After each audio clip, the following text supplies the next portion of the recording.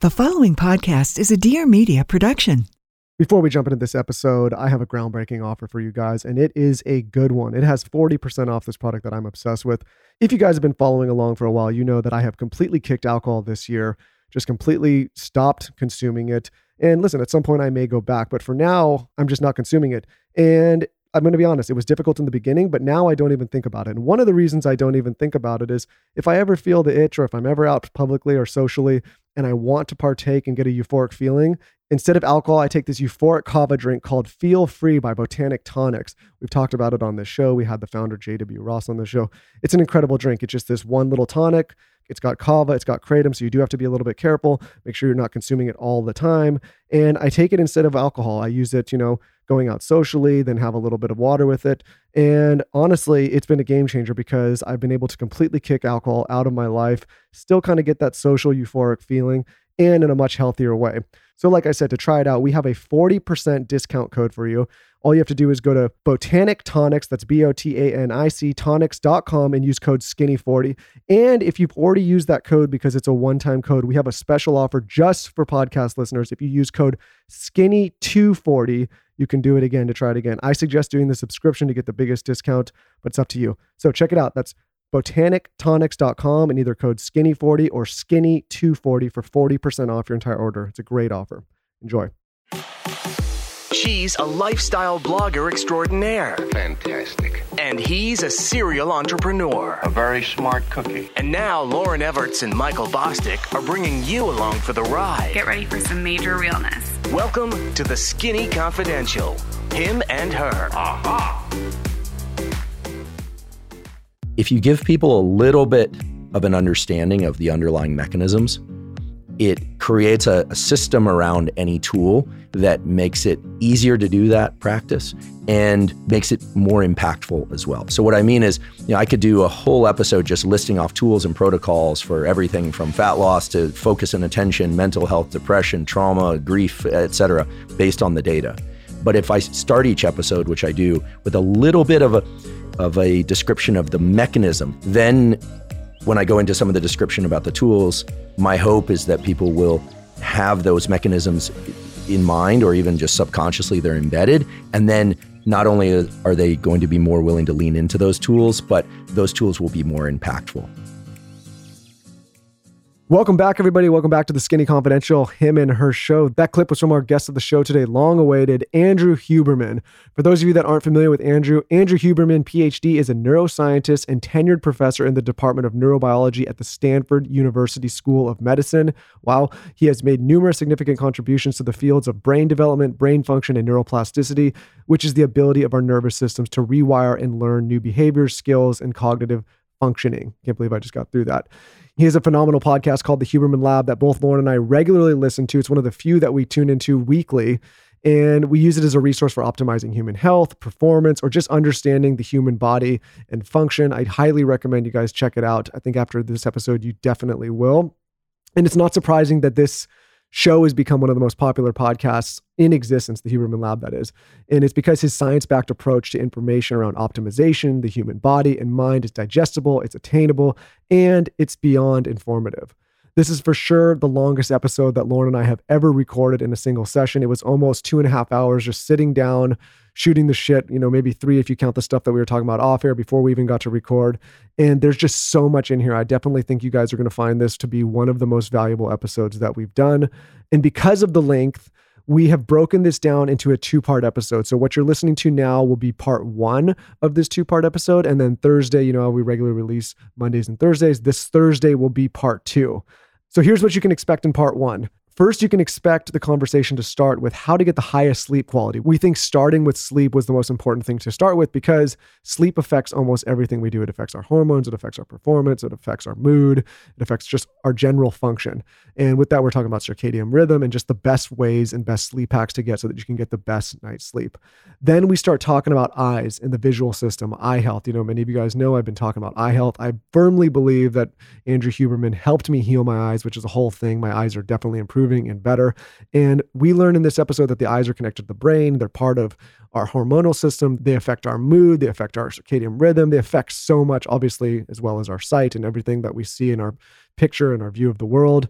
Then we actually start talking about how there's science-backed proof and data on how our belief systems actually affect our performance, our health, our overall well-being. We talk all about that. And then we talk about managing stress and anxiety and how different types of breathing not only affect our energy levels, but potentially our facial structures, our sleep, our performance, et cetera. So this one's jam-packed just in part one. Before we jump into the episode, I want to mention that Dr. Huberman is hosting 2 live events this May, the first in Seattle, Washington on May 17th and the second in Portland, Oregon on May 18th.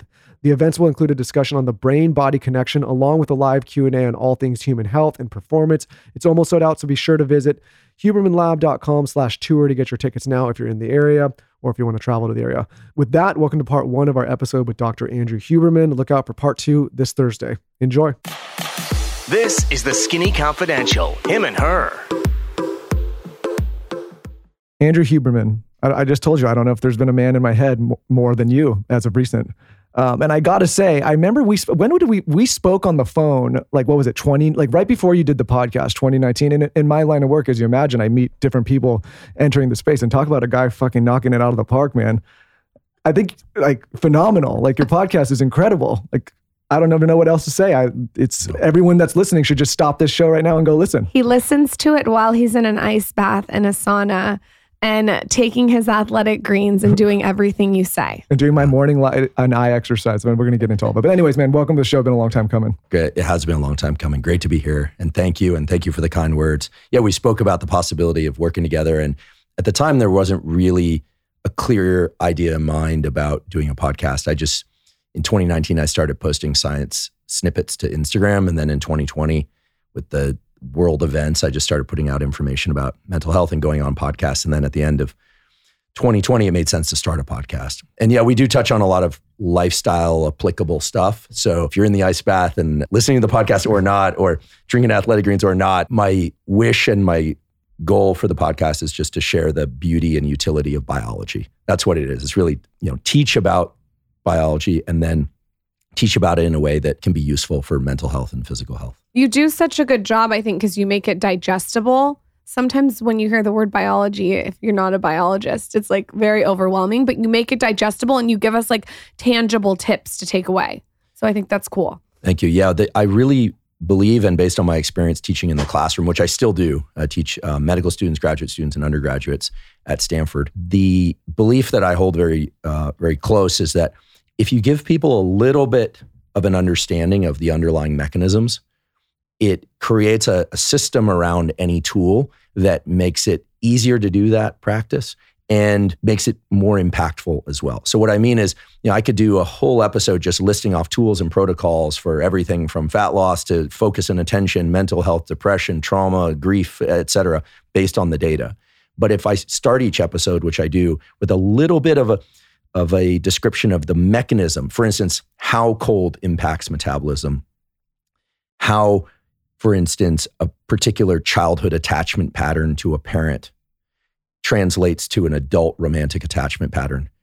Then when I go into some of the description about the tools, my hope is that people will have those mechanisms in mind, or even just subconsciously they're embedded. And then not only are they going to be more willing to lean into those tools, but those tools will be more impactful. And the last thing I'll say about this is I have a colleague at Stanford. I should introduce you guys because she'd make a phenomenal podcast guest. Her name is Aaliyah Crum. She is a tenured professor at Stanford. She's a trained clinical psychologist. She was a Division I gymnast, and she's a martial artist. And she works on beliefs and belief systems. And she has incredible data showing that the result of anything you do or what you eat is both the consequence of that thing. So like she's done experiments, for instance, where they give people milkshakes and they tell them, okay, this is a low calorie milkshake. Or they tell people this is a high calorie, nutrient dense milkshake. And it's a regular milkshake. It's a milkshake. People drink that and they measure subjective reports of how fulfilling that and how much satiety, how much satisfaction it provides and for how long. And they measure hormones, insulin, ghrelin, all the hormones that are the consequence of eating. And what you find is that what they find is that if people are told this is a high calorie, nutrient dense shake, it provides much more satisfaction for much longer than if they're told that it's a low-calorie, nutrient-sparse shake. And the hormones that one secretes in response to that milkshake differ in the two groups, even though the milkshakes are absolutely identical. Because it's all about your beliefs. It's in part about your beliefs. Because of course, if, you can't tell yourself that the entire chocolate cake is, a bowl of broccoli, and it's going to have the same effects as a bowl of broccoli. So anything you do, whether or not it's exercise, cold bath, what you consume is the consequence of that thing. There are some undeniable, non-negotiable realities about your biology. And then there's the belief system. And the other example I'll give is they've done these beautiful studies where they tell one group, listen, stress is a part of life, and it gives you dementia. It makes your thinking suffer. It can kill neurons. It can do all this terrible stuff. They tell another group, all that's true, by the way, in certain contexts. They tell another group, stress is a part of life, but it can sharpen your thinking. It can bring out your best. It can stimulate your immune system as long as it doesn't last too long. And what they find is that the biological effects of stress on those two groups match what those people are taught about stress. Wow. And so you can't get around the realities of stress or calories or things of that sort. There's the laws of physics and the laws of biology, but belief systems have a powerful role in how the tools and practices that we engage in shape us. And so that's the logical backbone for teaching people a bit about the mechanism. Because if I say, hey, do an ice bath, it increases your metabolism, increases your resilience, and can reduce pain and inflammation, help you sleep better at night, great. But lots of people are saying that. But if I say, listen, there's this pathway where when you get into cold water and it's really uncomfortable and you really want to get out, but you stay in for an extra minute, you stimulate this certain adrenaline-related pathway in your brain and body. Now, when you do it and you hit that wall, you're like, I really want to get out of here. You think, no, I want to stimulate that pathway. And then your belief and understanding about that pathway really does shape the fact that it works. And so teaching mechanism is in part for me about educating and turning people on to the beauty of biology. But I realize, look, not everyone wants to be a biologist or a researcher, but I think everybody wants better mental health, physical health, and performance. And so mechanism has a real impact. No, to dumb it down, I mean, I was a poor student for a million reasons, but never did well in school. But I always felt that I would, and this is not a blame on the teachers. I have to take accountability just a lot for You my can blame actions. them too. There's some pretty lousy teachers. But I had these things where I felt like people never explained the mechanism. I never understood the why. It was just like the high level stuff or like memorize this, memorize that. And I remember sitting there and kind of craving, like, I want to understand why at the root I'm doing something or learning about something or, something has an effect.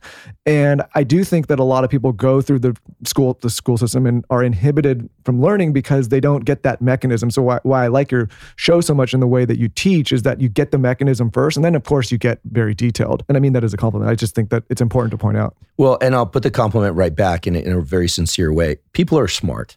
If you explain things in a clear, I like to think interesting and actionable way, people will use that information. They'll embed that information into their consciousness.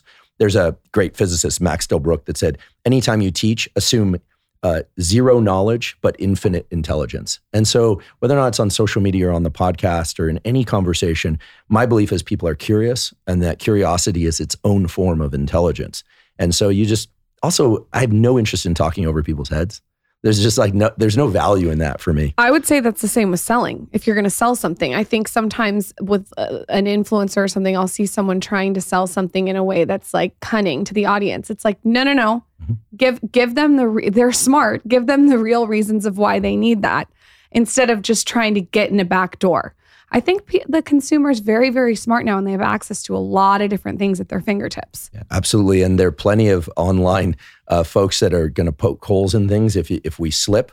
And actually, I think they perform a useful role. I mean, I would never want to be a heel biter. These people that their entire online presence is just about taking down other people. Seems like a heel biter. Yeah, I mean, use that one. I mean, it just seems like a pretty poor use of a life, but they do serve a role. And I actually really appreciate them because they keep everybody in line. They raise our game, make sure that we button things up. And I think that, but to your point, I think that people want resources. They don't know who to trust. And so to the extent that you can give them information about at least or in this case, my reasoning for why I'm telling you this.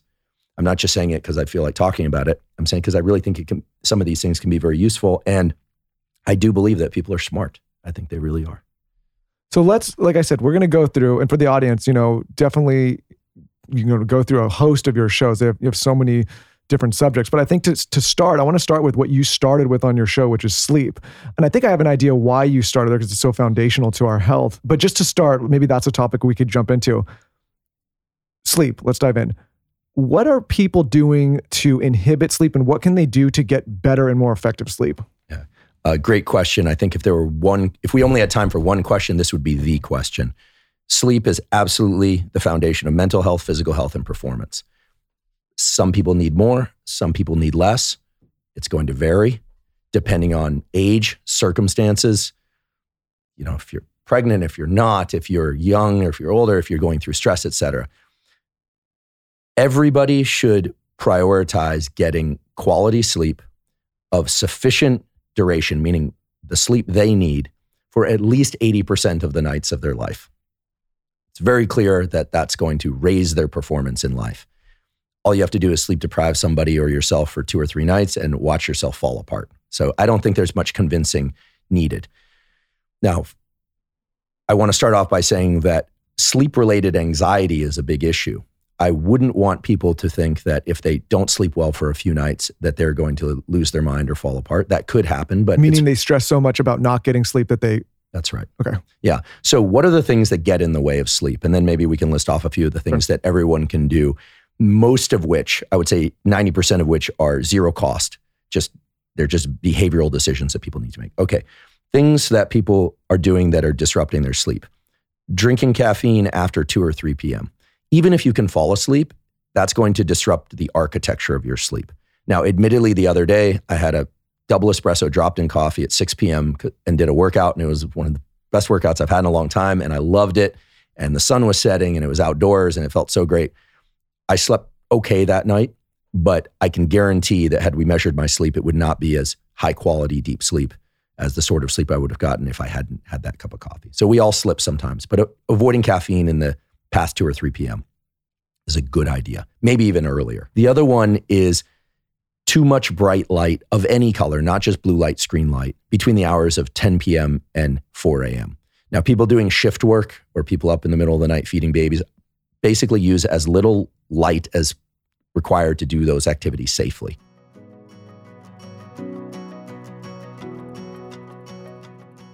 ClearStim, the owners were just on the podcast, Danielle and Kaylee, and they talked all things acne.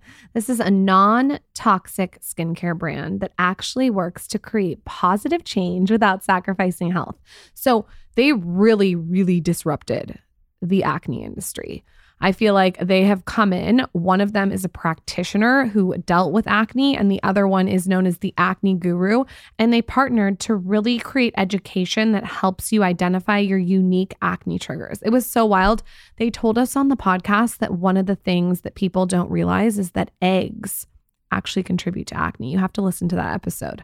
Anyways, I went on their site. Although I don't deal with acne myself, there's a lot of different skincare products on there, and they're non-toxic. Like I said, they're also anti-aging and of course, anti-acne.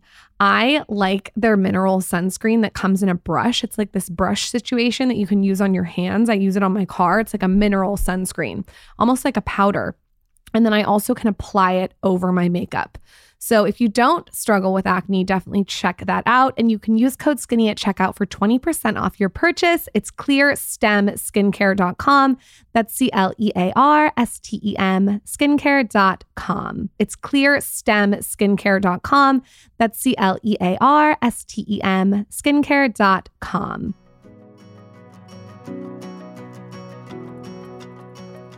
This is something that I heard from your show that we've implemented, and it's been a game changer. Because, we would sit on our phones or read on an iPad or whatever, and then wonder why we weren't getting sleep. And now, 10 p.m., everything's off, as dark as possible. That's great. I mean, basically, light coming in through the eyes, not just exposure to the skin, but through the eyes, is converted to a set of neurons in an area called the hypothalamus. Just sits over the roof of your mouth. Doesn't really matter what the name is, but light is a potent inhibitor of melatonin. It basically squashes the amount of melatonin that you naturally make down to zero.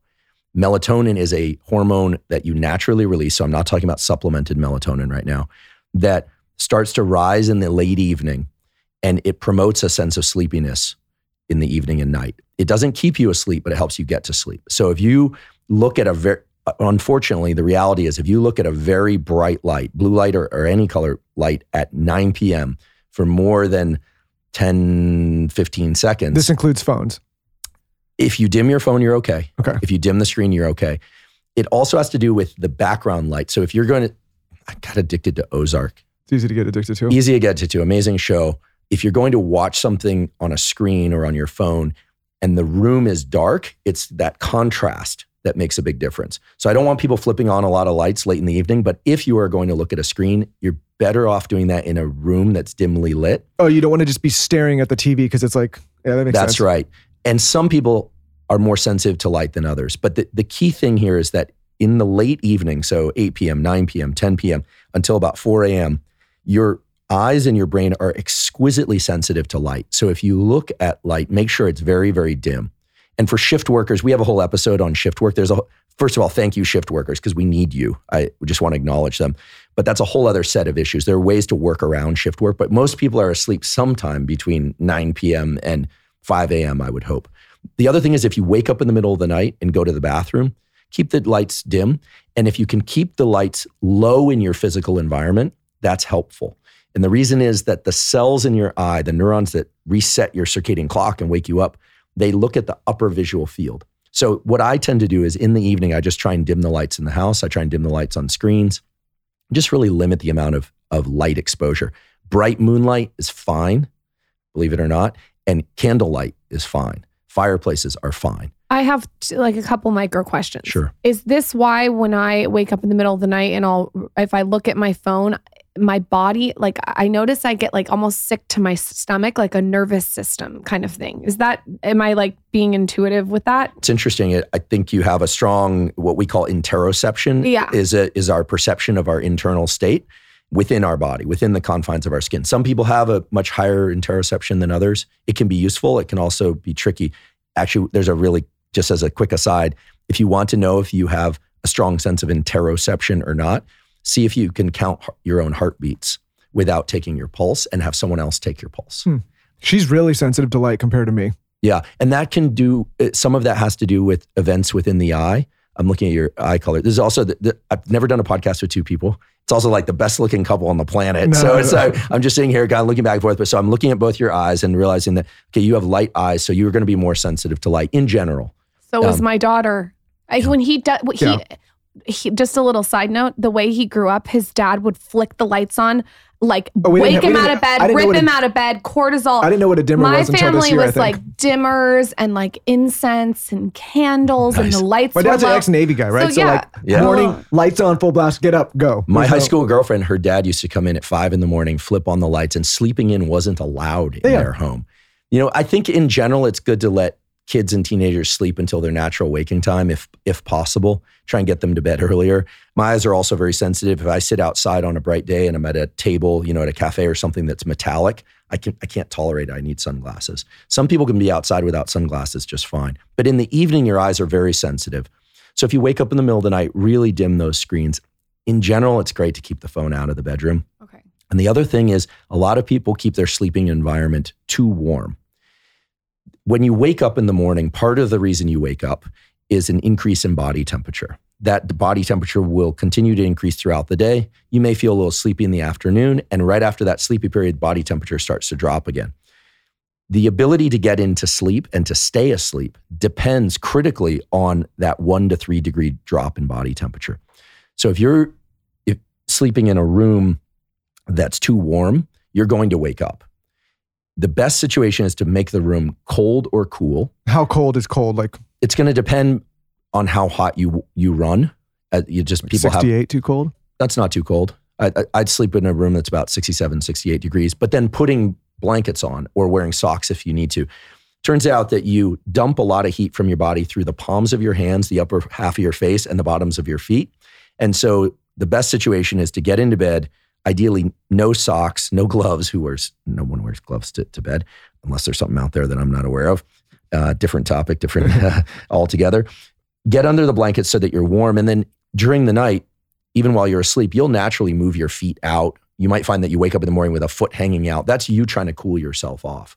So you need to be warm enough to fall asleep. But if you think about it, if the room is too hot, how would you cool off? You'd need an ice bucket next to you or a cold water. And so you're not going to do that in your sleep. So keep the room cool at night, keep it dark, and taper off the light in the evening, and avoid caffeine, these sorts of things. Also, something I haven't talked about too much on the podcast is that the most alert you'll ever be throughout the day, believe it or not, is 1 hour before your natural sleep time. Is that why you get like kind of like that anxious feel right before you're in bed? You're running around, you're checking things. things. Like you're hyper, you won't be able to go to bed. You suddenly feel like you might actually want to do the dishes. I hate doing the dishes, period, but I especially hate doing them at night. But then there's that period right before you go to sleep where you start waking up. And a lot of people worry, oh no, I'm not going to be able to sleep tonight. That passes. This is beautiful work by a guy named Chuck Zeisler at Harvard Medical School, has shown that there's this big peak in alertness right before your natural bedtime. You can also use that information to figure out what your natural bedtime is. A lot of people fall asleep around 10:30, 11, maybe midnight, and they wake up at 3 a.m, wide awake. Waking up to go use the restroom in the middle of the night, perfectly normal, especially if you're hydrating or overhydrating well. Totally normal. Just go back to sleep. And we could talk about ways to do that. But many people wake up and they're wide awake and they don't know what to do. They're probably going to bed too late, meaning their natural rise in melatonin was around 8 o'clock and they should have gone to bed at 9:30. But for social reasons, we don't tend to do that, right? And I think that a lot of people would do well to shift their to bedtime a bit earlier, or at least just get into bed. Speaking of caffeine, before we move, I want to talk about eyes. Lauren's going to kill me because I had this whole eye thing when I listened to you and I actually feel better from it. But anyways, the caffeine, one last thing. One thing I implemented that I learned from you was delaying caffeine. I was one of those guys that woke up, I would have my athletic greens and like 3 minutes after I'd have a big cup of coffee, black coffee. But then I listened to you talk, you said, hey, delay it basically 90 minutes to 2 hours. And I've been doing that. I feel way better. Great. Way, way better. You weren't having introspection. Is that what you... Interoception. Interoception. Introspection is a good one. I'm glad you brought that up. That's the equivalent. That's the one that the therapists would all like us to have. Self-awareness of our thinking and our feelings. Interoception is just your awareness of the internal state of your body. Some people are like, oh, I ate the wrong thing. Some people never notice how they feel in response to anything. That's how I felt about coffee. It felt really unnatural to wake up and just drink that. I felt like I needed to hydrate and then almost dehydrate with the coffee. Well, that's actually the better way to go. To answer your question, let's put this now in the category of things to do early in the day to help support sleep. So we covered the things to not do. And maybe segue eyes here too, because I know that's a part. Absolutely. It's pretty critical. I would say it's the most critical practice that you can do for your overall health. If I had to pick one for benefits on sleep, benefits on metabolism, benefits on mood, benefits, all of that would be when you wake up in the morning, if it's still dark out, flip on as many bright lights in the house as you possibly can. Okay? You get so mad at me. Wake up your system. If you want to be awake, if you want to go back to sleep, go back to sleep. Keep the lights dim. Once the sun is out, get outside and spend 10 to 30 minutes outside without sunglasses. Eyeglasses and contacts are fine. They'll just focus the light to your eyes. But not through a window. Not through a window. Most windows are filtering out it's called UVB, with ultraviolet blue light. Everyone thinks blue light is bad. Blue light is great in the morning and throughout the day if you want to be alert. These bright lights that we have in here are terrific. You wouldn't want it any other way. But then in the evening, you don't want UVB light. If you are getting really biohacky, you can use red light in your home at night, dim red light, because it doesn't stimulate the system as much. But early in the day, get outside and get some sunlight in your eyes. You don't have to, nor should you stare directly at the sun, obviously. Any light that's so bright that it's painful to look at, don't look at it directly. But indirect light to your eyes sends a signal into the brain that sets the timer for melatonin release about 12 to 16 hours later. It's setting up the time that you're going to go to sleep. If you stay indoors and you don't get outside and get that light, or you think that you can get it through a window or through a windshield, forget it. You're basically jet lagging yourself. You're at home, but your brain is traveling. You're delaying your circadian clock. These are clocks in the brain and body. And it's going to be the case that around 8 or 9 p.m., you're going to have a hard time falling asleep, or if you fall asleep, you're going to wake up. That bright light in your eyes, ideally from sunlight, is going to stimulate multiple pathways in the brain and body that promote metabolism, positive mood, focus, etc. Now, you asked about caffeine. When you wake up in the morning, assuming you feel groggy or alert, doesn't really matter. People differ how quickly they wake up. It has to do with how quickly your body warms up. In fact, if you want to wake up very fast, hop in a cold shower. When you hop in a cold shower, obviously you feel cold, but your body heats up in response to that, which wakes you up. There are other reasons as well. But if you wake up and you immediately reach for coffee or any form of caffeine, that's a problem for the following reason. The longer you're awake, the more you build up a molecule in your body called adenosine. Adenosine is kind of the sleepy molecule. It makes you feel sleepy and tired. Caffeine blocks the actions of adenosine. That's one of the main ways it works. It has other effects too. So if you wake up in the morning, whether or not you slept enough or not, most of the adenosine from the previous day is cleared out, this sleepiness molecule. But there's always some residual adenosine. There's always some. If you immediately drink caffeine, you block the actions of adenosine, which is fine. You feel alert and better. But then around 1 or 2 p.m., that caffeine wears off and the adenosine has an even more powerful effect in making you sleepy. And then people feel like they need that next cup and so Exactly. on. And then it perpetuates and then they're not getting sleep because they're drinking caffeine late in the day. So a simple solution to this is wake up, hydrate, as you pointed out. Some people even do well to put a little bit of salt in their water to get electrolytes, something we could discuss. But hydrate, delay caffeine intake for 90 to 120 minutes. So an hour and a half to 2 hours. I don't expect people to make that leap all at once. You can push it out by about 15 minutes per day. My sister is so neurotically attached to caffeine that she's pushing it out by 5 minutes per day, and she's not convinced she can get to the 2 hour mark. But anything you do to delay caffeine a little bit is going to prevent that afternoon crash. It's also going to prevent your need for yet another shot of caffeine or multiple shots of caffeine in the afternoon, and it will really enhance your sleep. So get light in your eyes early in the day, ideally sunlight.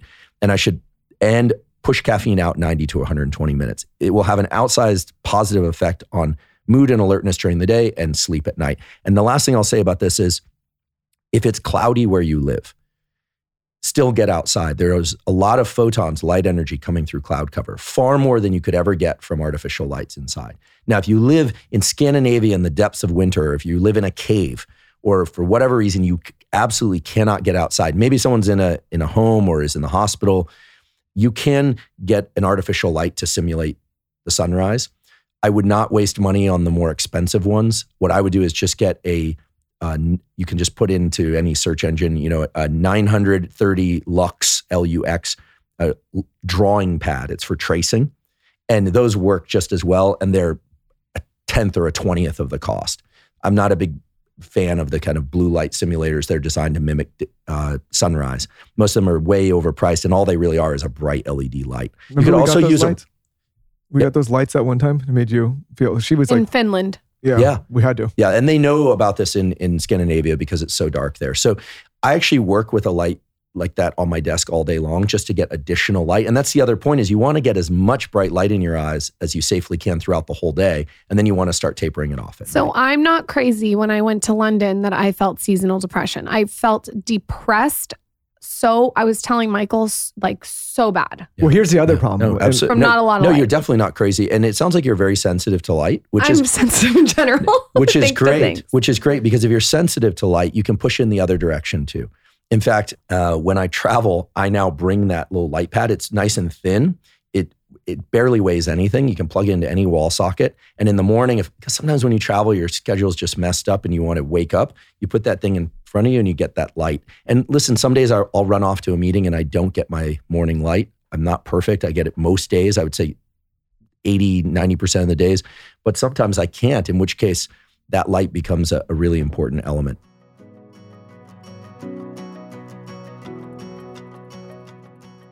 If you have not checked out the Vince Camuto woven strap mule, you are missing out. They come in all different colors. You guys are going to love them. I like the cool mint and the water lily and the black. Go stock these shoes online. They go with everything and they just elevate the style. VinceCamuto.com is a one-stop shop for wardrobe staples and occasion pieces that make every moment a chance to express your personal style. The other day, I was wearing this bodysuit that really holds me in. Thank God for bodysuits when you're pregnant. And I wanted to add some added flair to it. So I put on their woven strap mule. I actually showed it to you guys on Instagram. And I just felt in this outfit invincible. Okay. So if you want to refresh your closet for spring, they have so many beautiful on-trend, accessibly priced items. The woven mules, though, you've got to check out. I'm telling you, I know everyone listening will like them. Head to vincecamuto.com/podcast and use promo code podcast. You're going to get 20% off your next purchase with code podcast. While you're there, do yourself a favor and sign up to be a part of their VC VIP program, and you can earn member perks, previews, and exclusive offers on your next accessories haul. Terms and conditions apply. Head to vincecamuto.com/podcast and use promo code podcast. You're going to get 20% off your next purchase with code podcast. While you're there, do yourself a favor and sign up to be a part of their VC VIP program, and you can earn member perks, previews, and exclusive offers on your next accessories haul. Terms and conditions apply.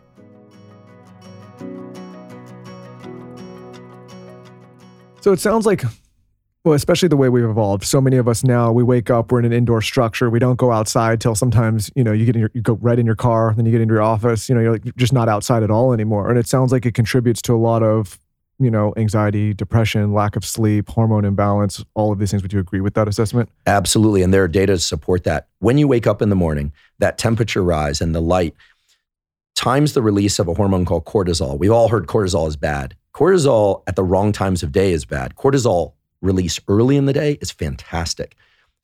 First of all, it stimulates your immune system in positive ways, wakes you up, creates a state of alertness. It does a number of really important things. There are data from Stanford, not my lab, but David Spiegel's lab and Bob Sapolsky's lab, showing that if that cortisol increase is shifted into the evening, so if you are indoors all day and then you go out and get a bright light in the afternoon, or you're exercising in the evening, that shift in cortisol to later in the day is actually a marker of depression. It predicts depression. Huh. So we really were designed to get up, not necessarily with the sun, but around the time of sunlight coming into our immediate, environment, because of course where you live will depend on when that happens. And then to be in the dark at night. You don't have to be in pitch black at night, but it's really important. Cortisol and melatonin are both regulated. So you mentioned hormone health. The other thing I'll mention is that some really interesting studies being done now in humans. And by the way, I know that a lot of scientists talk about studies in mice and humans interchangeably. Unless I say otherwise, I'm talking about studies in humans, men and women.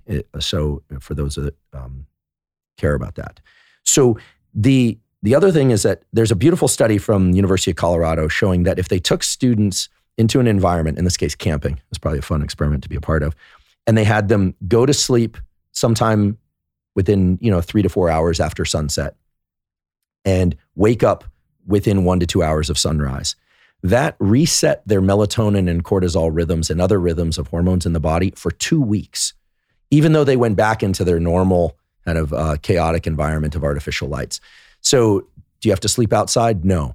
But to the extent that you can just adhere to this idea, as much bright light, ideally sunlight, in the morning and throughout the day to your eyes, and also I'll talk about in a moment to your body, and then limiting lights of all colors and kinds, dim them way down between the hours of 10 p.m. and 4 a.m.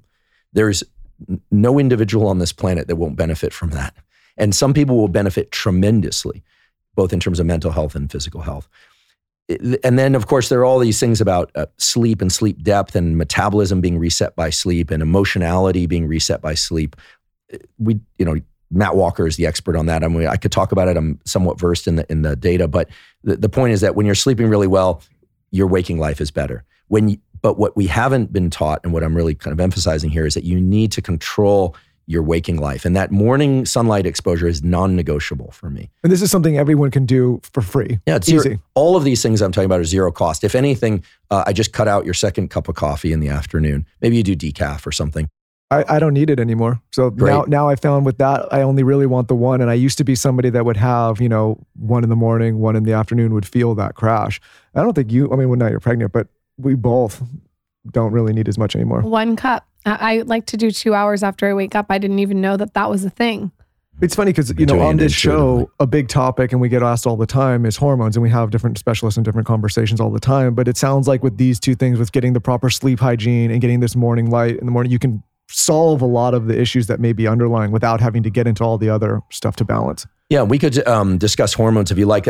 That's actually a great segue for the stuff about getting light on the body. There's a beautiful study that came out recently in Cell Reports, Cell Press Journal, excellent journal. This is peer-reviewed data showing that if you have people go outside and get sunlight on their body, not completely naked, but just sleeveless, ideally shoulders exposed as well, no hat, no sunglasses, shorts, or whatever is culturally appropriate, for 3 times a week for 20 to 30 minutes in the afternoon, you see significant increases in testosterone and estrogen that are appropriate for men and women. Because of course, men and women both have testosterone and estrogen. All the guys think, oh, I don't want my estrogen to go up. Actually, guys, if you're taking an estrogen blocker, if you reduce your estrogen, just as a point, libido in men, cognition in men and women, critically depends on having enough estrogen.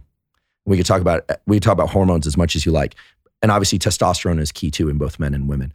They saw significant increases in testosterone and estrogen, significant increases in libido, significant increases in feelings of well-being, and this is interesting, significant increases in the positive perception of romantic partners. Very interesting. And in fact, it has a little bit of a twist. The women, incidentally, experience more excitement about the physical attributes of their partners, whereas the men experience greater increases in the kind of obsessive thoughts about their partner, totally in the opposite direction of the stereotype that you would expect. And kind of opens up a whole other discussion about hormones, which is my other favorite topic because I came up in the neuroendocrinology stuff. So we can talk about hormones. But here's the bottom line. Try and get some sun exposure each day to your skin as well. Now, I am aware that people are going to want to wear sunscreen in some cases. Some people know. Sunscreen is a little bit of a controversial topic now. Some sunscreens actually contain substances that can go transdermal and can cross the blood-brain barrier, which is a scary thing. You don't necessarily want that. So you have to be really careful about which sunscreens you use if you're going to use sunscreen. But in any case, is there a brand that you use? I don't use sunscreen. Okay. I'm just not a fan, but I don't tend to burn. My dad's Argentine. He's pretty dark. He would, dark eyes, dark skin. My mom's the one with the light eyes and light skin. So I can tolerate a lot of sun without burning. I just I don't wear sunglasses most of the time unless it's really bright. I don't wear sunscreen. But I would encourage people to explore. I think, I'm going to defer to the experts on sunscreen here because there's some excellent stuff coming out and I'd be outside my wheelhouse to talk about it. Are there ingredients you don't like in sunscreen? Yeah, so there are things like, I think that and this is in some cleansers as well, things like triclosan, I think it's called, that can cross the blood-brain barrier. The blood-brain barrier, just incidentally, is super interesting. You have a blood-brain barrier that prevents molecules that you bring into your body by eating or drinking or rubbing on your skin, whatever it is, or inhaling, from getting into your brain. And the reason for that is that neurons, nerve cells, they don't really turn over across the lifespan. You can't regenerate them. Maybe a few, but not many. The other barriers in your body that are really important are the blood to ovary barrier and the blood to testes barrier, which makes really good sense, right? You want to protect your DNA. You don't want to ingest something or put something on your skin and have it go mutate your sperm and your DNA so that then that could be very problematic. So biology is beautiful. It's put these fences in for brain, ovary, and testes. Turns out that some of the substances in certain cleansers and soaps and conditioners and cosmetics, but also in sunscreen, can cross these very rigid barriers. So I would encourage people to look into that. And of course, there are going to be a lot of conspiracy theories about what's terrible. I just don't use sunscreen. And, some people are really extreme. They won't use deodorant. They won't do anything. I guess it sort of depends on how much your partner likes your natural scent, which itself is an interesting I've learned that I have to like it a lot now. She doesn't want to touch that deodorant ever. So, well, I confess. I've learned to love it. Yeah, I confess. This is I don't often disclose these sorts of things. Yeah, I stopped wearing any kind of deodorant years ago. Now, I'm fortunate that my partner at least tells me that she likes the way I smell. But certainly I'm aware that not everybody does. It's weird to put a chemical underneath your lymph system armpit. There's something that doesn't sit right with me. Yes. And I also just don't like the smell and the feel of them. And I realize that, it's probably aversive to a number of people, what I'm describing. But I want to emphasize that what I'm describing is not conspiracy theory. These are quality FDA and National Institutes of Health supported labs. There's a lot on this. A good free website resource is examine.com for anything related to supplements or things of that sort. They tend to compile the research with links to studies that anyone can access. But getting sunlight onto your body each day turns out to be important for hormone health. Now, this is interesting because it also changes the way that we think about skin. We think of skin as a barrier to the outside world, and indeed it is, or something to hang adornments on, like people put earrings and things on. Skin is actually an endocrine organ. It's a hormone-related organ as well. So this study showed that when you get sunlight onto your body for 20 or 30 minutes per day, there's a particular cell type in your skin called the keratinocyte. The keratinocyte makes a molecule, it's called P53. None of this matters, except, again, if you understand a little bit of mechanism, I like to think that it can be beneficial. And that P53 molecule sets off a signal to the testes and the ovaries and the adrenal glands to make more testosterone and estrogen in the proper ratios. This almost certainly has to do with an ancient form of seasonal breeding. When there's a lot of sunlight, in general, there's a lot of food growing. There's a lot more light by which to hunt, et cetera. So this is a just so story of why this would all work. So in times of abundance, our body feels safer to reproduce. In times of famine and darkness, right? If it's winter and you have to stay indoors, that generally means resources are scarce. And hormones are a way of sending out signals to the rest of the body of how to behave, right? Your body doesn't really know what's going on in the outside world except by two features. One, how much light is coming in through the eyes and on the skin, and temperature. Those are the two dominant variables that you can learn to manipulate. I literally did not want to have sex in Finland. I love having sex. I did not want to have sex in Finland. We went there in like the dark of winter. That is so weird. I did not want you to touch me in Finland. Yeah. Huh. Looks like you're not going back to Finland. No, listen, it was a nice trip. We're not honeymooning. We're not going back for a while. Okay, so there is a phenomenon. I have Scandinavian relatives, and actually giving a talk in, this isn't an advertisement for it, but I'm giving a talk in Copenhagen on June 3rd. And I've been to Scandinavia in the winter, and I've been to Aarhus, forgive my pronunciation, Aarhus, and it was dark. It was unbelievably dark. Yeah. For the first day or so, I was fine because these mechanisms we're talking about are very slow acting. But by the third day, I needed out of there. I was feeling agitated. My sleep was disrupted. Now, of course, I was jet lagged too. Scandinavia in the summer, however, it's the opposite effect. Only light, right? There's a little bit of a mania associated with it. People are having a lot more sex. They're partying. There's a kind of general increase in mood. And the reason is light coming in through the eyes and onto the skin, in particular sunlight, stimulates the release of a neuromodulator that most people are familiar with. It's called dopamine. Most people think of dopamine as a molecule that makes them feel good, and indeed it does, but it also makes them feel motivated to go pursue all the sorts of things that we're talking about.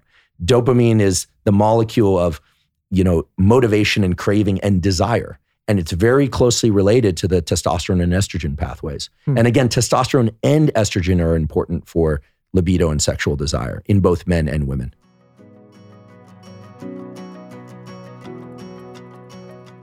If you have not tried the pineapple bars by That's It, you are missing out. They are my favorite fruit bar, and that is because they have one ingredient.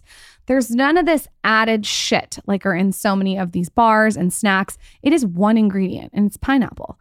They're chewy, they're perfect. I roll them into balls for Zaza. You could even cut them into little slices. They remind me of like a fruit roll-up, but with not the nasty shit ingredients.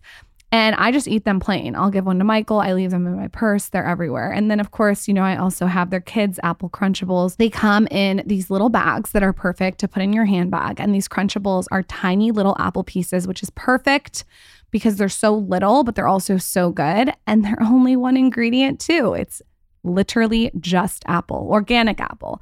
You should know they're crisp to perfection. They have no added sugar, no preservatives, no weird ingredients that you would normally find on the fruit snack aisle. Zaza is such a fan. She literally grabs these Crunchables out of my hand when I'm eating them. So my advice is to go to that'sitfruit.com and use code SKINNY to get 25% off your order. Do not forget to get the pineapple bars and the kids' apple Crunchables.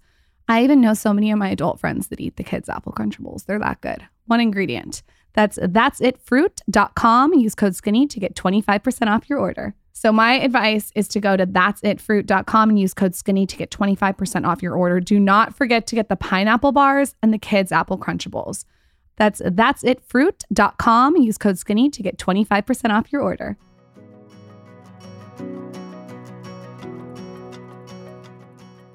I want to talk about the eyes.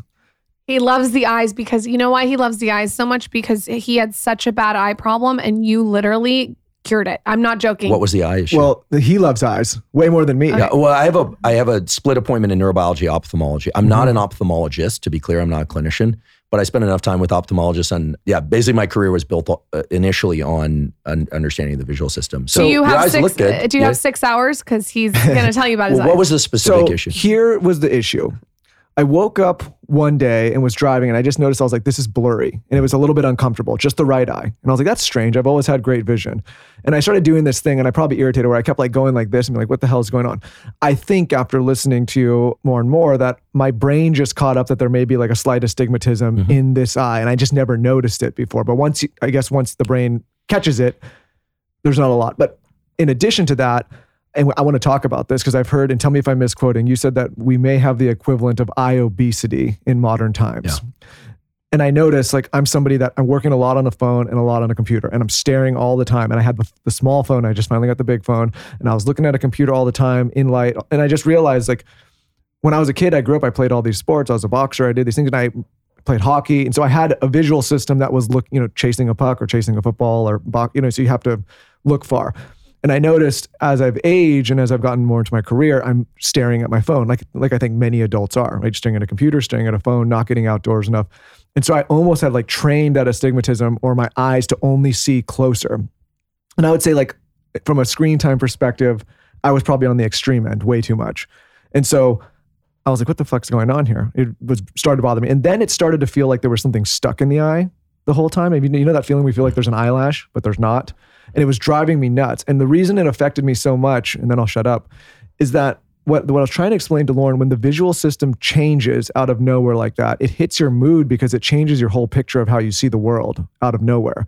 And so I spent all this time, and we can talk about it, going through, I listened to all of your episodes on eyes, but namely the main focus, and doing the different eye exercises and the tracking and all that stuff. And it's helped a ton, plus some supplements. But yeah, for a while there, it was freaking me out. You saved our marriage, because if he said the word eye one more time, I was going to die. But so you saved it. Literally, he was doing all your exercises. I want you to, we've touched on the importance of light in the eyes, but I want you to touch on, how people are potentially diminishing their eyesight in modern times with the way that we interact on these screens. First of all, thanks for sharing that. I have a feeling a number of people suffer from that, or are going to suffer from that if they don't take some remedial steps. And I'll also talk about a new tool that's based on some really exciting research that you can further, expand your improvements in vision. So the eye, your eyes are the only two parts of your brain that are outside your skull. They are not eyes. They are literally pieces of your brain. Okay. And they're there to wake up the rest of the brain at the appropriate times of day to gather light. Now, other animals don't necessarily use their eyes for the same purpose. So reptiles, and they have little pits on the top of their head so that the sunlight can get literally into their brain directly to their pineal gland. We have to do all this through our eyes because we have a thick skull. Some of us thicker skulls than others.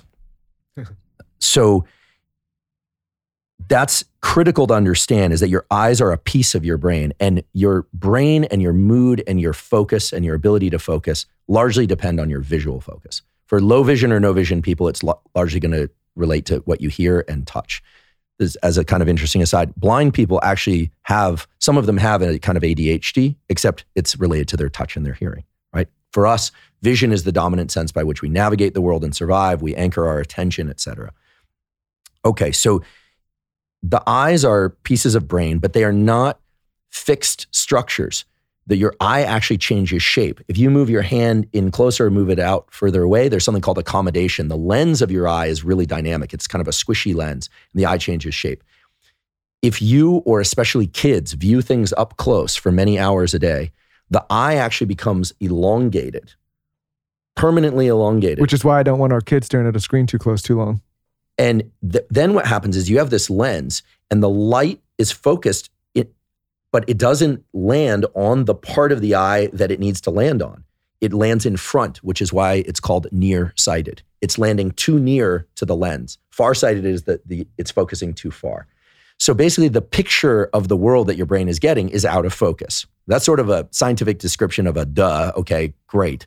What to do about it? Well, clinical trials involving now thousands, approaching tens of at least 10,000 kids in China and elsewhere, have shown that 2 hours a day outdoors per day can offset or even reverse this myopia, nearsightedness.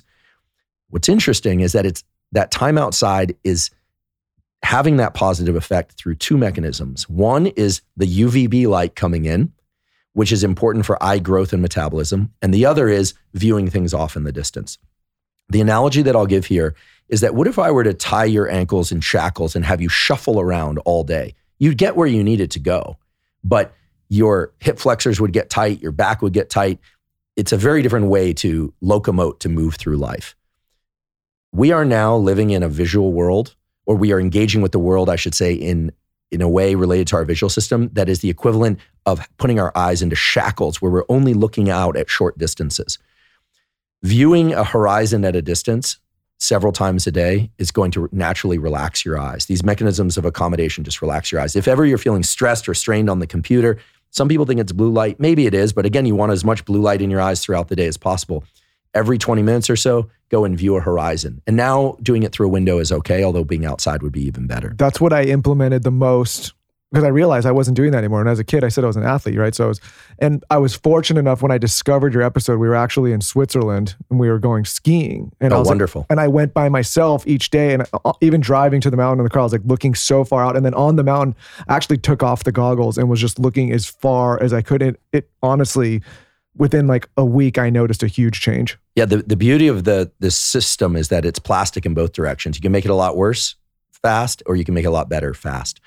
The other thing is, if you look at people, and listen, I'm guilty of this too, walking down the street or taking their walk to get their morning sunlight and they're on their phone, I mean, you're basically looking up close. You might as well be indoors. Now, you're getting a little bit of indirect UVB exposure, so that's good. It's better than, and you're walking, so that's better than sitting at a desk and doing this. But, I would argue that a lot of the ADHD, of the depression, of the anxiety that kids are experiencing is that they're never getting out of their little cocoon of close viewing. And so we're going to have a lot of kids with myopia.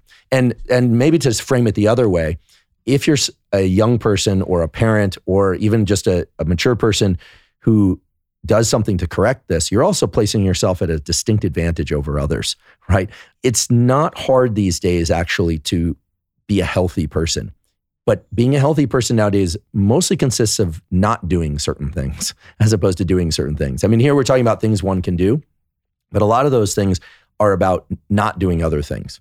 And, this gets, we don't need to get into the topic of nutrition because it's such a, barbed wire topic. But, I think it's fair to say that whether or not you're a vegan, a carnivore, or an omnivore, everyone should just avoid highly processed foods for 90% of their food intake. You do that and you've just given yourself an outsized improvement in your health, regardless of what macronutrients you eat, right? Sure. In the same way, if you can view things at a distance, take a walk without your phone, get some UVB exposure, especially early in the day, and dim down the lights in the evening, we're talking massive improvements in mental and physical health, all at zero cost and probably even saving cost, right? Because it's also about what you're not consuming and purchasing. With kids 2 and up, say they're watching TV, would you just prescribe, in quotes, to them to also make sure they're balancing that out with getting outside, or would you take the TV away? Tell your real opinion. Yeah. Because my 2-year-old just wants to watch Paw Patrol. Right. So a picture is worth 1,000 words and a movie is worth 1 billion pictures.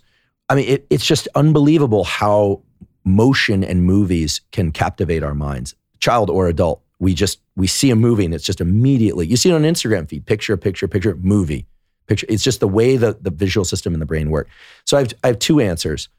I'm not yet a parent, although, at some point soon, hopefully there'll be a litter of kids. I've always wanted, I'm going to be an old dad because I'm 46, but I've always wanted. My dad had me old, and he's my best friend. It's one of the best relationships I've ever had. I think it's a good, what I got from that, this is a tangent, is I had a mature dad that was able to teach me a lot. And he kind of got through a lot of the shit that I'm probably in, which is like still trying to figure out who you are. And he was always like very calm and stable. So I think it was a good thing. Thank you. Yeah, I always had a plan to be an older dad. My plan also was, we had high conflict divorce in my family growing up and and I decided I'm going to just skip the first marriage.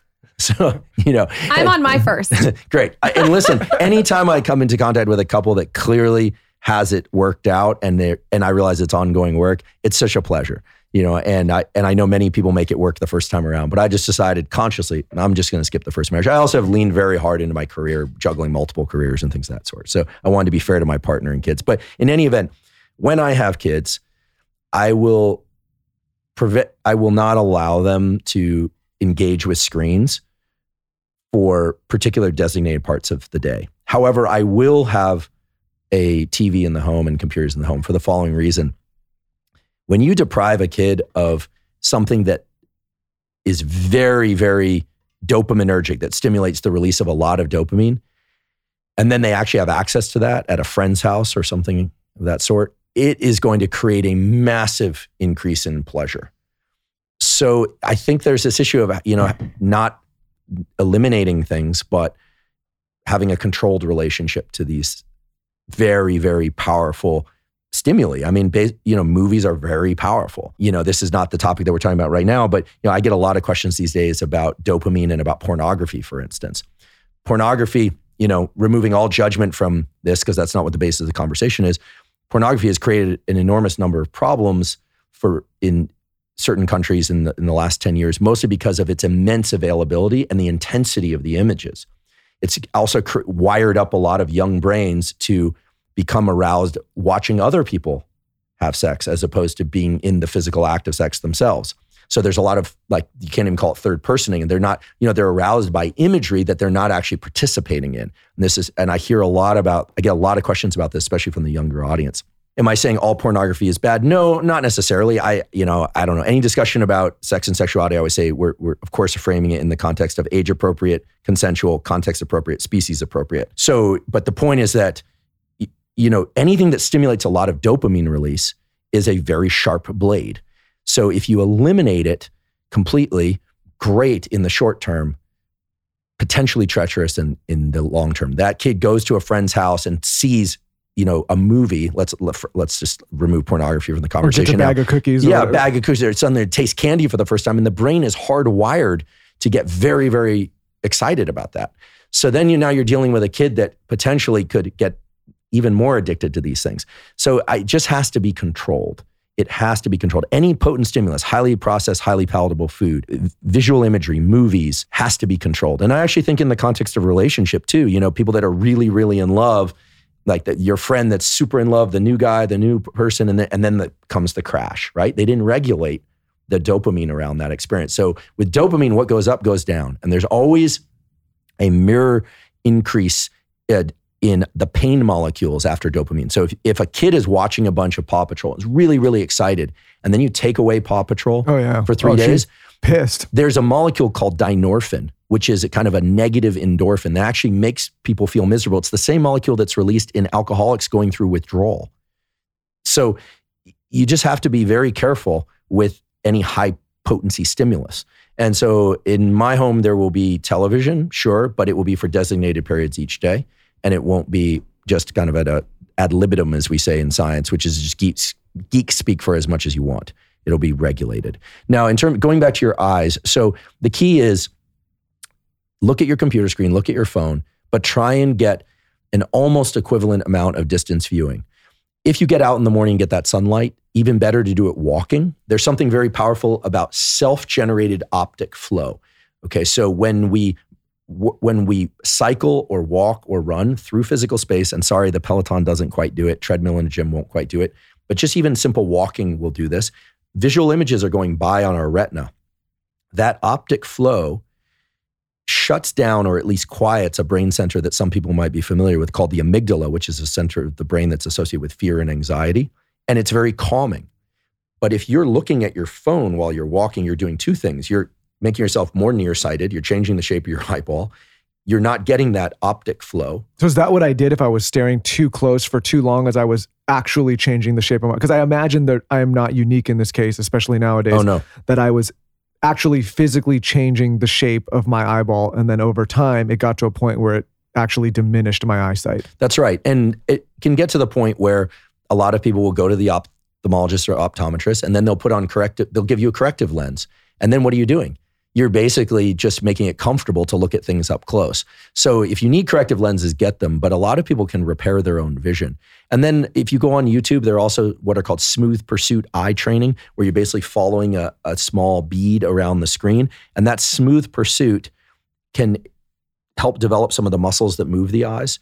and can be very useful for repairing vision as well. So that's what they did, is they gave me like a slight lens, and I've actually been trying. I've been on the fence. I'm like, should I resist? Should I not? And you have a little prism there? Like a little, yeah, it's like an astigmatism right here. And I'll tell you why you don't want to do this. I guess we are in camera. So I have a one as well from a childhood thing. It was just stupid. I was swimming, not using goggles, and I kept closing and opening one eye. And when you're young, the brain is very plastic, and it only takes a couple of days of having one eye occluded for your brain to completely shift over. Wow. And the way to shift it back is you actually have to cover up the quote unquote good eye and repair it. This work that I'm referring to is the work of my scientific great grandparents, David Hubel and Torrance Weasel. They won the Nobel Prize for this discovery.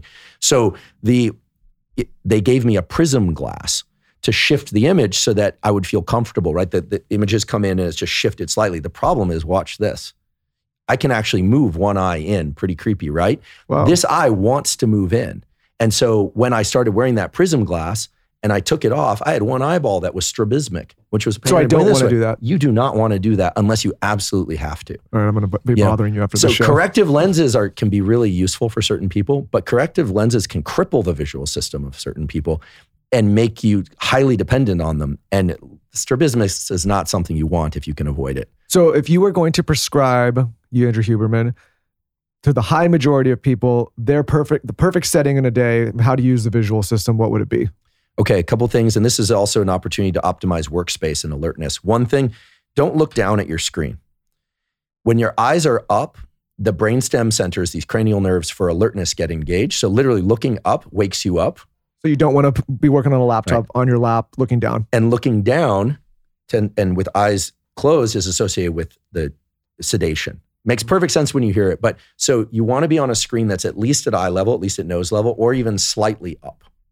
Okay. You don't want to recline to have to do that, because it turns out that as you recline, your brain actually gets sleepier through these brainstem mechanisms. It's all very logical, related to gravity, because most of the time when we're lying down, we're asleep. So try and get a screen, set your screen, or use a standing desk that is at eye level or slightly above, and you're going to stay more alert. For every 20 to 45 minutes of work that you do, it'll depend, right? I mean, here we're indoors, we're talking, and we're not going to stop and go do some gazing out the window. That would be impractical. We haven't got to that part on the show yet. I'm happy to do it, but it's just, or you're in meetings, sure, that's fine. But then afterwards, try and look off into the distance through a window if you can't get outside, or take a brief walk, 5 minutes, and just with some distance viewing, and just let the images float by on your eyes. And then you'll find that it's much easier, less eye strain, far fewer headaches. Migraines and photophobia are also related to getting light at the wrong times of day. A lot of the treatments for migraine now have to do with adjusting the timing of light to the eyes.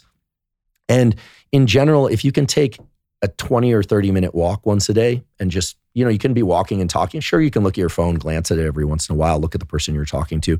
But in general, just try and look off in the distance, and you don't have to rigidly hold your view at a distance. And of course you can blink, but just let your eyes do what you would normally do.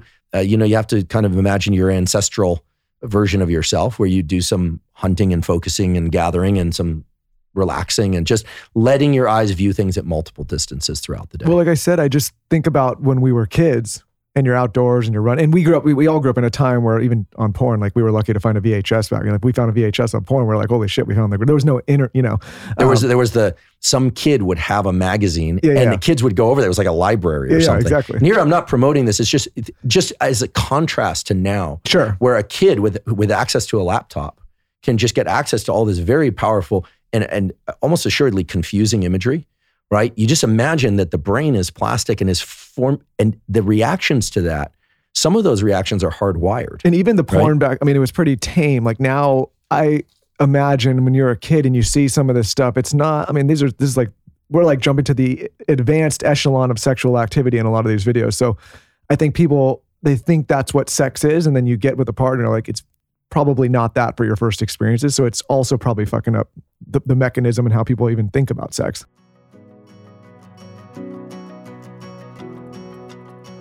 We're obviously talking all about health, wellness, overall human optimization. And I'd be lying if I didn't mention that Symbiotica, yes, Symbiotica, has been one of the biggest factors in Lauren and I's health journey. We had the founder on the show, Sherveen, multiple times now, 2 times, because he's a phenomenal guest. But not only that, they have phenomenal products. And I'm not lying when I say that I think I'm their number 1 customer at this point. Even though they're a partner of this show, I go on and buy every single product that comes out. Full price. Don't look for any discount. I just buy it because it's fucking great. And I love it. At this point, I'm on the vitamin D with the CoQ10 and the K2. I'm on the B12. I'm on the vitamin C. I take the mushrooms, the longevity mushrooms. I take the charcoal. I take the zinc. What else do I take? I take pretty much everything from the line because it's all the best ingredients. A lot of it's liposomal, so it absorbs the best in your body. And they just came out with a new plant protein that I think is phenomenal as well. So listen, I'm not saying you have to go and jump into every single product, but I definitely recommend if you're going to supplement and start taking supplements, especially after listening to this episode, that you check out this line. What I would start with, if I were you and I hadn't been taking any supplements, is I would definitely try the vitamin D3, K2, and CoQ10 supplement. I think the vitamin B12 is also phenomenal. And then definitely the magnesium threonate. Those are the first 3 that I would recommend. I know Lauren's a huge fan of the plant protein. So if you're looking for a plant protein to swap out whatever you're taking right now and you want something clean and have the highest quality and you want that protein boost, definitely check that out. And of course, we have a code, we have an offer for you guys. Use code SKINNY at checkout for 15% off your first purchase. This is in addition to the custom bundle discount, so people can get up to 45% off. That's a huge discount. Create your custom bundle at symbiotica.com and get 30% off using this. That's CYMBIOTIKA.com and code SKINNY at checkout. Trust me, you guys are going to love these products. They're phenomenal. Enjoy.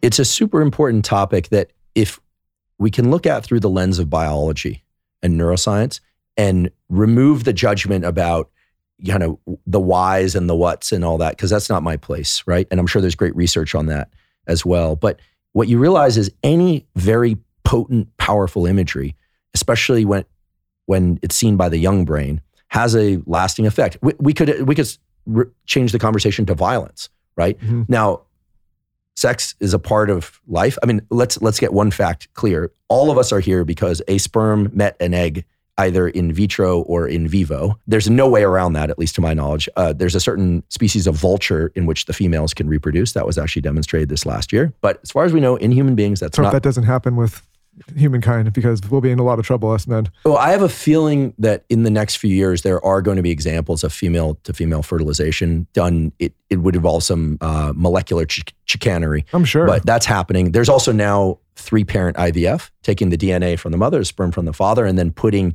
the DNA from the mother into the egg with spindle with mitochondria of the donor. Wow. And so that's actually done in the UK and it was in Mexico and in the Ukraine. Because most of the aging of eggs has nothing to do with the DNA. It has to do with the aging and a malfunction of the spindle that pulls the chromosomes apart. Wow. So that's happening now. 3-parent IVF is happening. Just in this country, it's not FDA approved yet. But to sort of return to this idea, it's, you know, the more intense an experience, you know, even a triple espresso, for instance, as one's first experience of caffeine, will generally change the way you think about a cup of coffee or a soda, right? So I don't want to create a situation where parents or kids are so freaked out about interacting with anything that's high potency. The brain is also resilient. Kids are resilient, adults are resilient. But chronic ongoing interaction with something that's very potent emotionally or physically changes your nervous system. It's almost like experience stretching. It is experience stretching. The brain, essentially for things like breathing and heartbeat and digestion, is pretty hardwired. You come into the world, you don't have to train that stuff up. But the time between birth and age 25 is when you lay down a map, which is basically a map that predicts what's coming next. And that map is a predictive map so that as you go from age 26 and onward, you can move through the world without having to think about too much. So, what we expose kids to, and even as adults, the brain is plastic. What we expose ourselves to is it impacts us. Yeah. But it's not irreversible. I want to talk about stress and anxiety and take a shift. What are the biggest causes of stress that you see?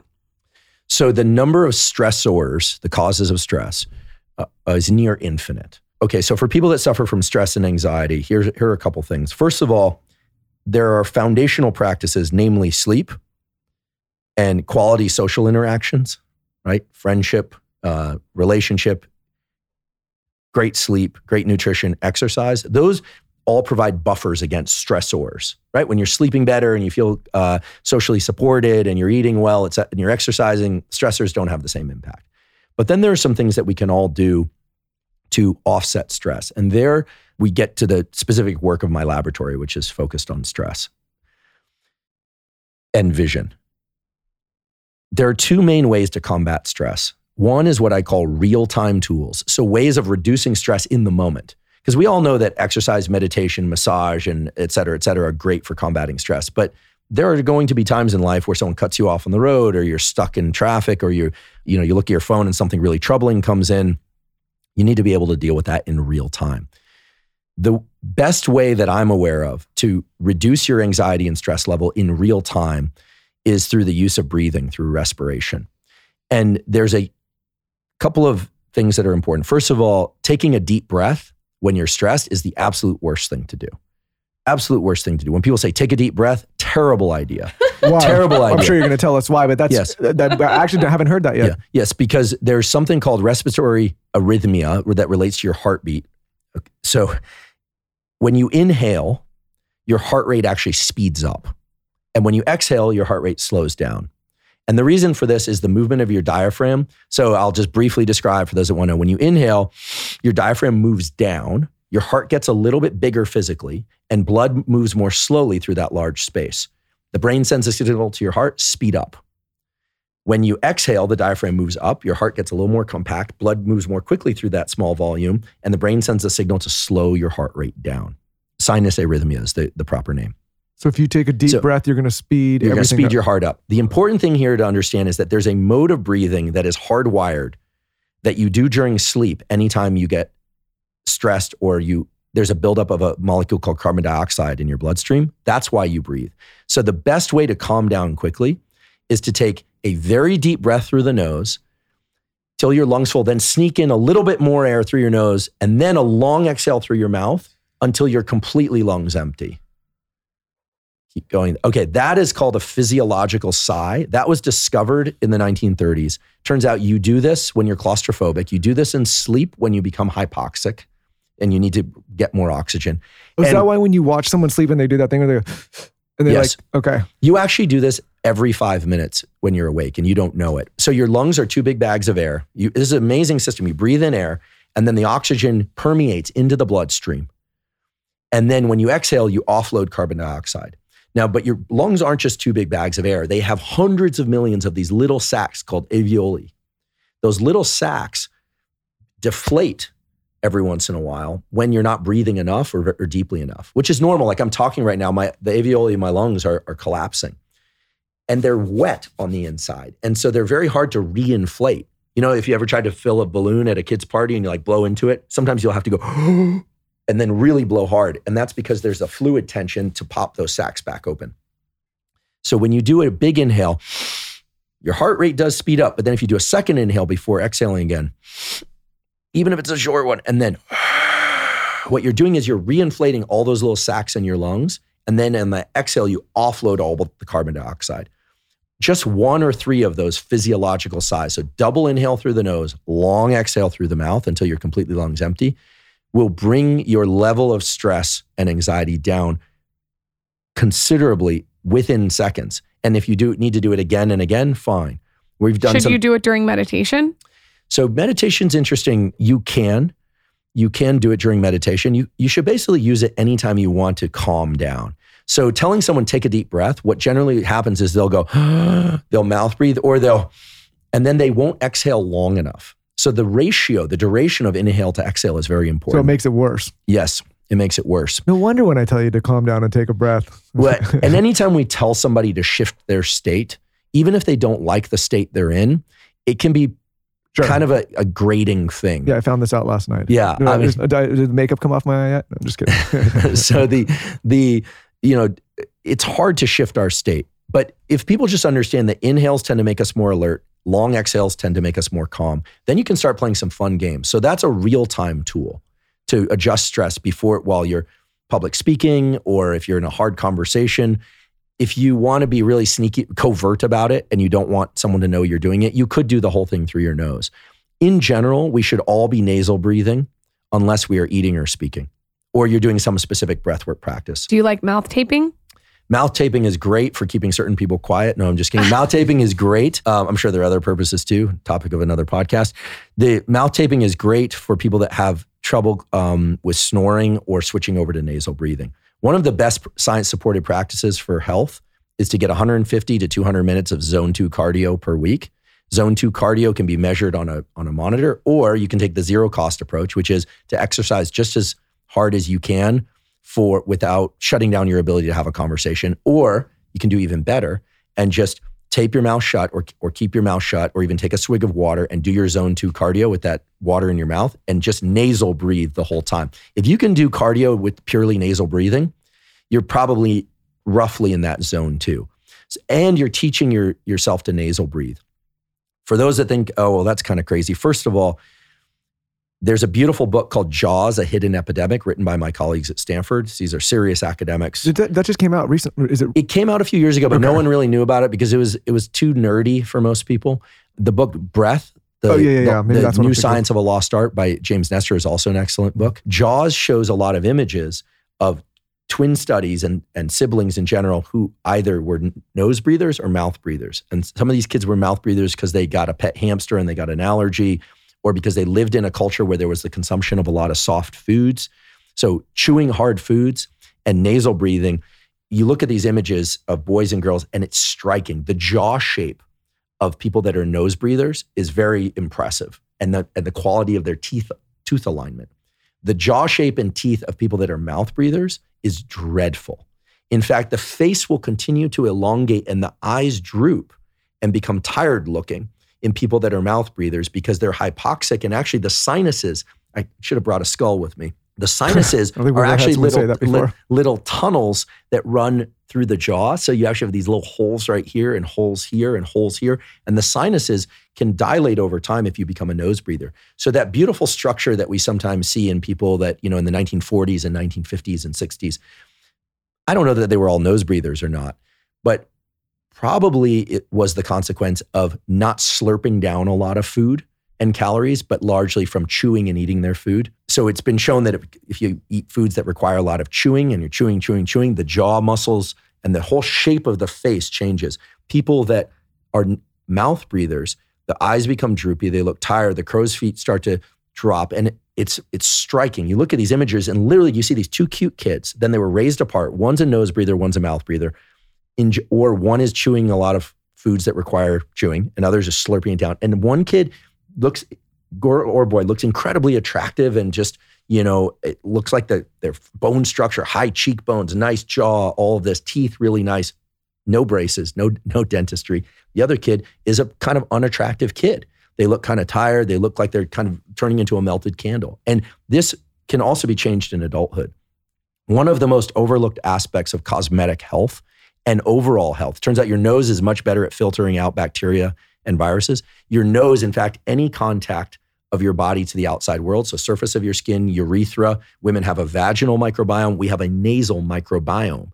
And if you nose breathe, you improve the quality of the oxygenated species. It's a better filter than your mouth. Much better filter. Okay. So be a nose breather, not a mouth breather. Tease the mouth breathers because it's easy to fix. Don't tease them. I guess nowadays you get like tease them. I was a mouth breather my whole life, and I had to have double jaw surgery. And they had to break my entire face and move it for exactly that reason. But now I still sometimes notice my mouth breathe. So you would say to do tape on my mouth. When you're doing your zone 2 cardio, which listen, everybody should get 150 to 200 minutes of zone 2 cardio per week. I think there's like zero debate as to whether or not this is useful for cardiovascular health. It's sort of one of those things that I don't even know that we should consider exercise. This can be walking. Right. And you wouldn't do it at night. You would do it just for the zone 2 cardio only. Well, I'm just saying if you want, I would still try and keep your mouth closed at night and breathe through your nose. But if a lot of people claim they have a deviated septum. They do not have a deviated septum. They're just not good at nose breathing. The best way to become a nose breather is to nose breathe. You know who first taught us about that? I think we Gabby recently at Hamilton, big proponents of nose breathing, working out. And when she told me, she came on here and was telling me about it, like I've been super conscious now when I work out. I try to do as much as I can. It's obviously more difficult, especially when you're starting out, but I feel I get a bigger energy boost by doing it as well. Well, you're oxygenating your brain far more. There are studies, really good quality studies in humans, again, showing that, believe it or not, when you inhale through your nose, your ability to learn and remember information is greater. These are several studies on this. And in fact, when you inhale, during the inhales, you're actually better at attending to and learning information than during your exhales. It literally varies from moment to moment. Now you have to exhale. What if you have, my daughter, sometimes she mouth breathes. What should I do? Tell her all the benefits of nose breathing. I would close the mouth. That's what I do. Close your mouth in the same way that. That's what I do. I just go like this. Yeah. In the same way that if you saw your child walking with a shoulder that was this much lower and there wasn't an underlying physical cause, like a difference in the length of their legs, you would probably say, hey, like try and keep that shoulder up when you walk. We got to do this that. kind of thing. In the same way that if you see your child looking Staring always at at screens, you'd say, hey, look off in the distance a bit. This is especially true in kids, but in adults as well. I think based on the data, it's absolutely clear that nasal breathing is so beneficial for our health in sleep and in wakefulness. I mentioned the cosmetic stuff because oftentimes people are brought to the table by the idea of a cosmetic enhancement. And it's exciting that this stuff is reversible, right? We're not saying you have to go have like complete reconstruction of your sinuses. You can create that restructuring. Now, of course, there are circumstances like swimming where this isn't going to be possible, but most people aren't in the pool all day. Sure. But you're saying basically before you jump to all those cosmetic steps, if you get mouth breathing under control and get more nasal breathing, you could potentially reverse some of those effects and improve. Oh, absolutely. And so if the cosmetic effects are the motivator, great. It's incredible. There in that book also they show that, there are a lot of animals out there that have perfect teeth, but they are nose breathers. If you look at a bulldog, I had a bulldog mastiff for a long time. Their teeth are a disaster. Because they're mouth breathers. Huh. Dogs that are largely nasal breathers, unless they're panting, of course, which is how they offload heat, have great teeth. Dogs that are mouth breathers, the so-called the ones with short snouts, brachycephalic, as they're called, nerd speak for short snout, the pugs, the bulldogs, the French bulldogs, et cetera, their teeth are horrible. They have underbite and they're cute because we like that little like squishy face look. But as a human being, having an elongated face with droopy eyes, nasal passages and sinuses that are occluded, and breathing through your mouth sets you up for colds and infections. To be hypoxic, sleep apnea, which is lack of oxygen during sleep, it's a huge health risk for cardiovascular events in men and women, for sexual dysfunction in men, for all sorts of issues related to the movement of blood and oxygen through your body. So becoming a nose breather during sleep is key. So a little bit of medical tape on the mouth. Can I do it pregnant? He's scared for me to do it pregnant. Well, I wouldn't nasal breathe during childbirth. I would just focus on getting that baby out as safely as possible. Okay. I don't see why you couldn't do it while pregnant. I mean, your fetus is perfectly happy to get the more oxygen. Now, what I wouldn't do is sort of extreme breathwork training. What I didn't mention was the other way to protect against stress, which is to raise your stress threshold. So there's real-time tools, which is basically like, okay, my system's too ramped up right now. I want to push back. That's the physiological side. We talk double inhale, long exhale. But then there are things that you can do to get better at dealing with stress. And the way to get better at dealing with stress is to get comfortable with high levels of adrenaline in your system, to stop trying to live a life where you are removing all the stressors, because they're going to happen. Well, that's what we're going to talk about in a second. Thanks for listening, guys. If you like this episode, be sure to check out part 2 that's coming this Thursday, where we continue this conversation and discuss optimal types of workouts and the cadences of those workouts, i.e. when and how long, how often. We also discuss supplementation, diet, the immune system, support, testosterone, estrogen levels, and then we also cover questions around biohacking tools like cold and heat exposure, which include cold showers, saunas, cold plunges, ice baths. We also discuss red light therapy and so much more. And we end the episode talking about sexual health and reproduction and all of these things. So definitely another jam-packed episode. Be sure to check it out. Before we jump into this episode, I have a groundbreaking offer for you guys, and it is a good one. It has 40% off this product that I'm obsessed with. If you guys have been following along for a while, you know that I have completely kicked alcohol this year, just completely stopped consuming it. And listen, at some point I may go back, but for now, I'm just not consuming it. And I'm going to be honest, it was difficult in the beginning, but now I don't even think about it. And one of the reasons I don't even think about it is if I ever feel the itch or if I'm ever out publicly or socially and I want to partake and get a euphoric feeling, instead of alcohol, I take this euphoric kava drink called Feel Free by Botanic Tonics. We've talked about it on this show. We had the founder, J.W. Ross, on the show. It's an incredible drink. It's just this one little tonic. It's got kava, it's got kratom, so you do have to be a little bit careful. Make sure you're not consuming it all the time. And I take it instead of alcohol. I use it, going out socially, then have a little bit of water with it. And honestly, it's been a game changer because I've been able to completely kick alcohol out of my life, still kind of get that social euphoric feeling, and in a much healthier way. So like I said, to try it out, we have a 40% discount code for you. All you have to do is go to Botanic Tonics, that's BOTANIC tonics.com, and use code SKINNY40. And if you've already used that code because it's a one-time code, we have a special offer just for podcast listeners. If you use code SKINNY240, you can do it again to try it again. I suggest doing the subscription to get the biggest discount, but it's up to you. So check it out. That's botanictonics.com and either code SKINNY40 or SKINNY240 for 40% off your entire order. It's a great offer. Enjoy.